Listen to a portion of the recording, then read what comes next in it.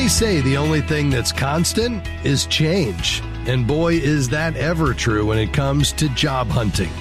Hi, I'm Rob West. If you're ready to look for a job, there's some things you need to consider to make your job hunt a happy experience. Some you know, some you may not. I'll talk about them today, and then it's on to your calls at 800-525-7000. 800-525-7000. This is MoneyWise Live, biblical wisdom for your financial journey. Some of the ways of finding work are timeless, but others are definitely new. For example, there was a time when you just polished up your resume, sent it out, and then waited for a phone call or email from a hiring manager. That's definitely no longer the case. But let's talk first about the rules that haven't changed, and we'll start with one that gives many job seekers a queasy feeling, and that's networking. By some estimates, about 85% of jobs are filled without ever being advertised. With networking, who you know can be on par with what you know. So make a plan to contact at least one person you know in your line of work every day and let them know that you're looking and the kind of job you're seeking. Keep a list of people you've talked to and notes about the conversation. That's not so hard, is it? But this is how you really overcome the fear of networking. Always ask the other person if they're also looking. Offer to be on the lookout for opportunities for them as well. If you make a good part of the conversation about the other person, you won't feel like you're being a burden. Another thing that hasn't changed is that you must always be looking for ways to improve your job skills. And that's if you're actively seeking a new job or not. It's easier than ever these days to find online classes for additional training. Concentrate on skills that transfer to other types of businesses or industries. For example, things like customer service, HR, and bookkeeping. Then update your resume and LinkedIn profile to show those skills or certifications, and specify how they've increased revenue or cut expenses in your current or previous jobs. Now, we've talked in the past about how important it is when interviewing to never say anything bad about your current or previous employers or on social media. Odds are it won't affect your old boss much, but it certainly can hurt you. Hiring managers routinely screen a prospect's social media postings, and if they see you bad-mouthing someone, they'll assume you'll do it to them too. And while we're at it, do I have to say never post any kind of objectionable material on social media? In a Career Builder survey, 57% of employers said they found content on social media that made them eliminate an otherwise promising candidate. So never put anything up you wouldn't want your grandmother to see, and these days she probably would.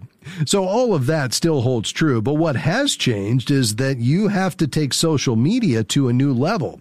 It's not just about avoiding bad content. You want to use those platforms to highlight your favorable attributes. That same Career Builder survey found that 70% of employers use social media to check up on candidates, and this should drive the point home. 43% said that an applicant's social media content contributed to their decision to extend a job offer. That's how important social media has become. So you want to use Facebook, Twitter, and Instagram to highlight your career-related skills, not just to post recipes or brag about your Cancun vacation. Now, if you haven't been in the job hunt for the past couple of years, there's an entirely new thing you have to adapt to, and that's making a good impression in a video interview. Because one survey has revealed that a whopping 86% of companies are now using video platforms for interviews, and they plan to keep using them. So if you've never done a video interview before, it's a good idea to set up a practice session with a family member or friend so you can get comfortable with the process. Position your computer so there's a professional-looking background, or at least nothing that appears untidy. Adjust your camera so you're eye-to-eye with the interviewer.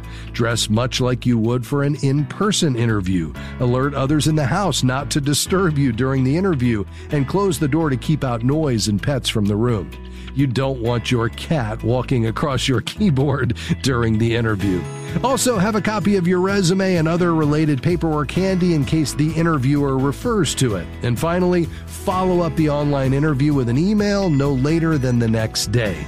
Do those things and you're far more likely to have a happy job hunting experience. All right, your calls are next. 800-525-7000. That's 800-525-7000. We'll be back before you know it. Stick around.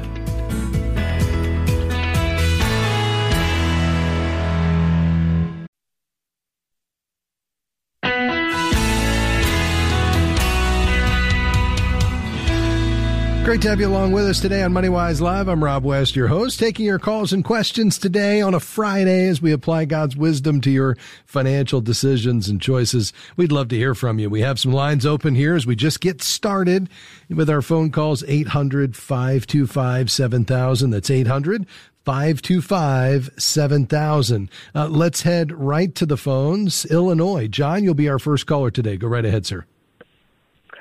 Thank you for taking my call. I'm going to send over $20,000 to my brother in Arizona from an inheritance. I'm going to send it in $5,000 increments. Aside from a wire transfer, what would be your first, second, and third choice in sending that money in terms of safety? Yeah. I appreciate that, John. Why, though, a second and third option? Because a wire transfer would be my preferred choice. It's considered extremely safe. It's a secure transaction, which is initiated by authorized personnel at a bank or a non-bank wire transfer service. And once they're initiated, they can't be canceled. So that would be both a quick, reliable, but also a safe way to move money. So would you be able to just go with that option? I would prefer not to. Where the money, the bank that it's in, I have reason to believe. Well, I don't trust that a mistake will not be made. Ah, I see. Okay.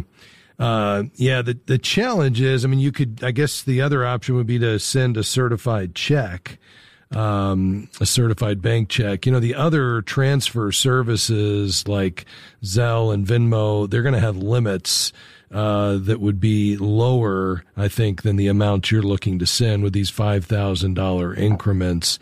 So if you're not going to use a wire transfer, I'd probably go with a certified check if I were you. And may I ask, what about an ACH transfer from the bank to his credit union? Yeah, but you'd be talking about the same institution though that you didn't feel comfortable with doing the wire, correct? That's true. Yeah. Yeah. That uses the automated clearinghouse network, which is intrabank, and all of the banks, this is the network between banks. But, I like the wire better. And if you're relying on the bank to issue the ACH using the automated clearinghouse to transfer between another bank versus the same bank initiating that wire and sending it out, I'd probably go with the wire transfer, and it, in the same way that the ACH would, it would also rely on the bank to act on your wishes. But I think I would go, you could certainly use either of those. I'd choose the wire first. And then if you wanted to go with more of a paper approach, you could go and get that certified check. You'd have it physically in your hand, and then you'd be relying on the safety of the delivery service where you could insure it and track it. But obviously it would not be going electronically. You'd have to rely on, whatever shipper you were using at that point. So I think, John, I would feel best about a wire, but I wouldn't have a problem with an ACH. I see what you're saying. And in terms of what about the U.S. mail as opposed to UPS or FedEx? Yeah, if it's me, just given some of the challenges I know many have experienced with the U.S. Postal Service as of late, I would trust the reliability of one of the other carriers that you referenced, either FedEx or UPS, and you could certainly put insurance on it, but more importantly, you can track it.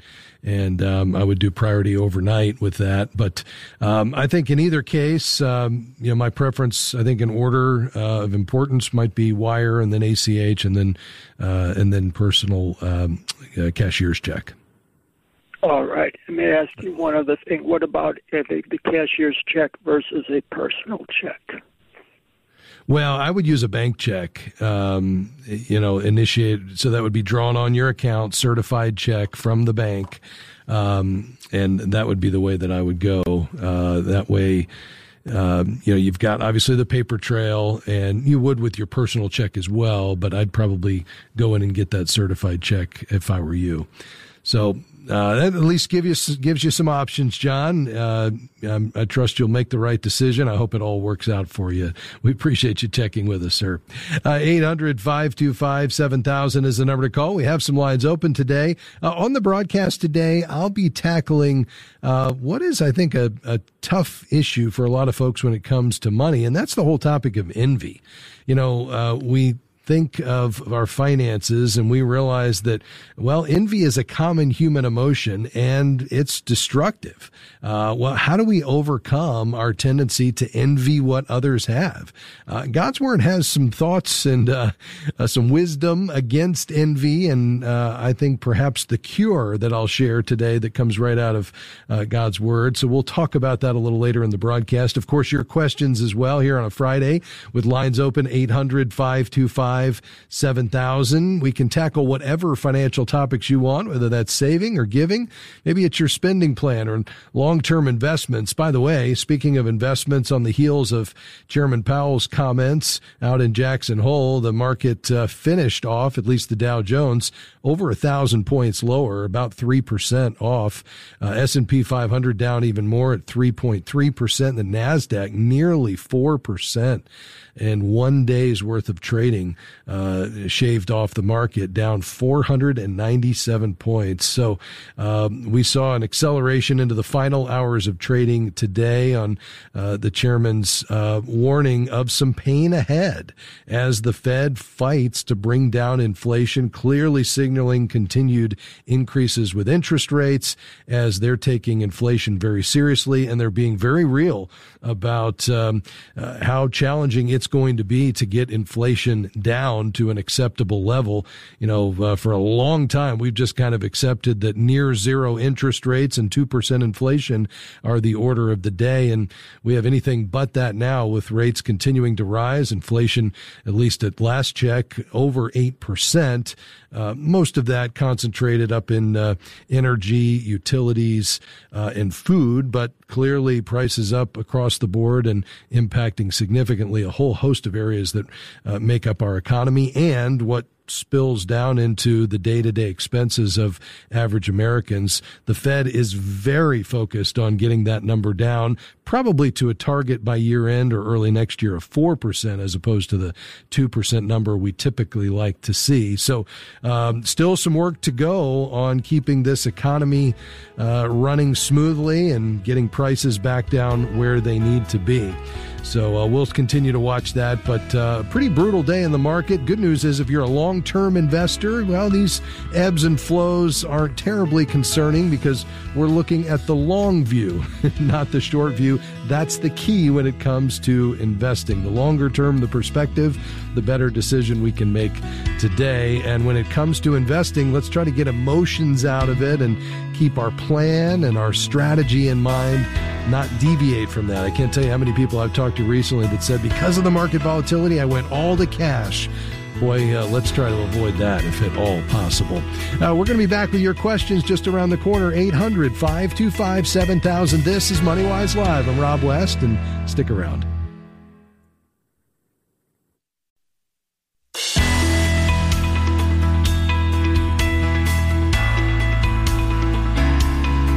Great to have you with us today on MoneyWise Live, biblical wisdom for your financial decisions. I'm Rob West, your host. We're tackling your financial questions today. What's on your mind here on a Friday? We'd love to tackle it with you, talk about it, and help you move forward with confidence. We've got, looks like 3 lines open, 800-525-7000. Let's head to Nashville. Debbie, thank you for calling. Go right ahead. Thank you for taking my call. I will be turning 68 years old next week, and I am ready to retire. But How do I make the decision on whether financially I can or not? I have my home is completely paid for, so are the vehicles. I have $250,000 in 401k. I have another $250,000 in my checking account, and I started taking my full Social Security at 66. Okay. So the last 2 years I've been working full time and drawing Social Security. Okay, very good. So you've already got your Social Security. Have you done your budget, Debbie? Do you have a good feeling for what it's going to take for you to live on a monthly basis once you retire? Have you revised that and looked at that? Yes. Okay. And my husband has retired also, and between the two of us, we will have an income of $4,800 a month just from Social Security. Okay. And what do you estimate your monthly need is? Between taxes and all, about $2,000. Okay. So if you've got $4,800 a month coming in from Social Security, but you really only need $2,000 to live, is that what you're saying? Yes, sir. Yeah. So you'll have quite a bit of surplus there, even without working, and that's without even touching any of the investments. So I think from a financial standpoint, from what I'm seeing here, you're in really good shape to retire because you're going to have quite a bit of surplus every month from Social Security alone. The $250,000 in the 401k can continue to grow. You've got $250,000 in the bank.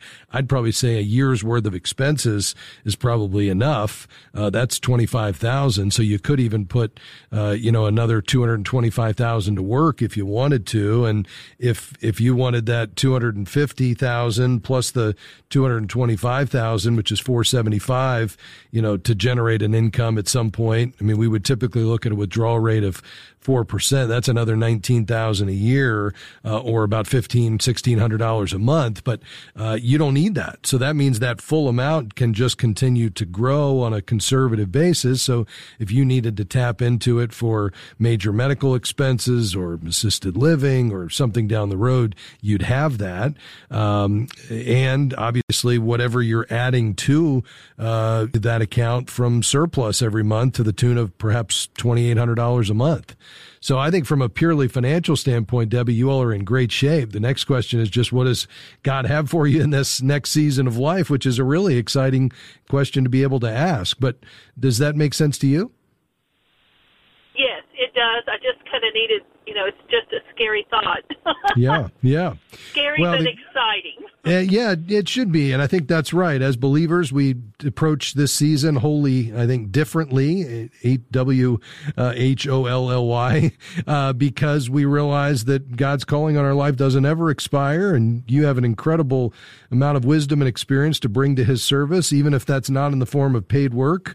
I think just being able to ask that question, knowing that you all have obviously ordered your finances in such a way that you've lived modestly, you've saved diligently, you're experiencing the benefit of that now with your expenses covered. And so it gives you ultimate flexibility, as my mentor Ron Blue says, to live or die, give or go.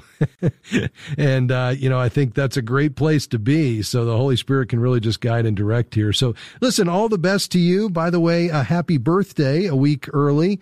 And I think you all are in a really great position. So thanks for checking in with us today. All right. Thank you so much. All right. God bless you, Debbie.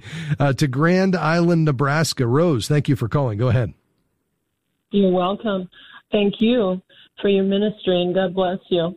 I was just calling to inquire. I had taken disability at age 64, And during that time, my husband said, I think I should start taking my Social Security. And he's still working full time. So my question was, is he limited as to how much he can earn and still take his Social Security? No, once he reaches full retirement age, which at 67, he should be there, you can earn as much as you want, and there is no impact on your Social Security benefits.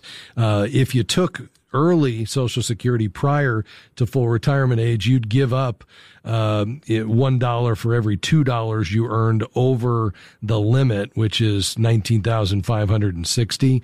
But that's only if you take it early. And so once you reach full retirement age, you don't have any reduction. And even if that reduction were to occur, you get that back over time. Once you reach full retirement age, it's fully restored to you over a number of months through higher checks. So he should be in good shape to earn as much as the Lord provides.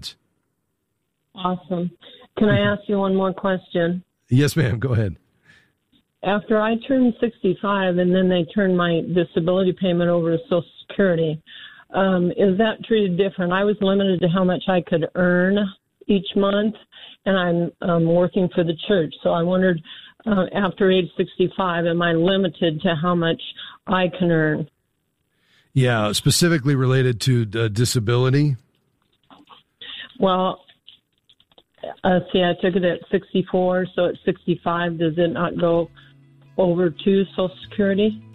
It does, yeah. And so there is a limit while you're collecting Social Security, disability. The question would be, is there a change when you reach full retirement age?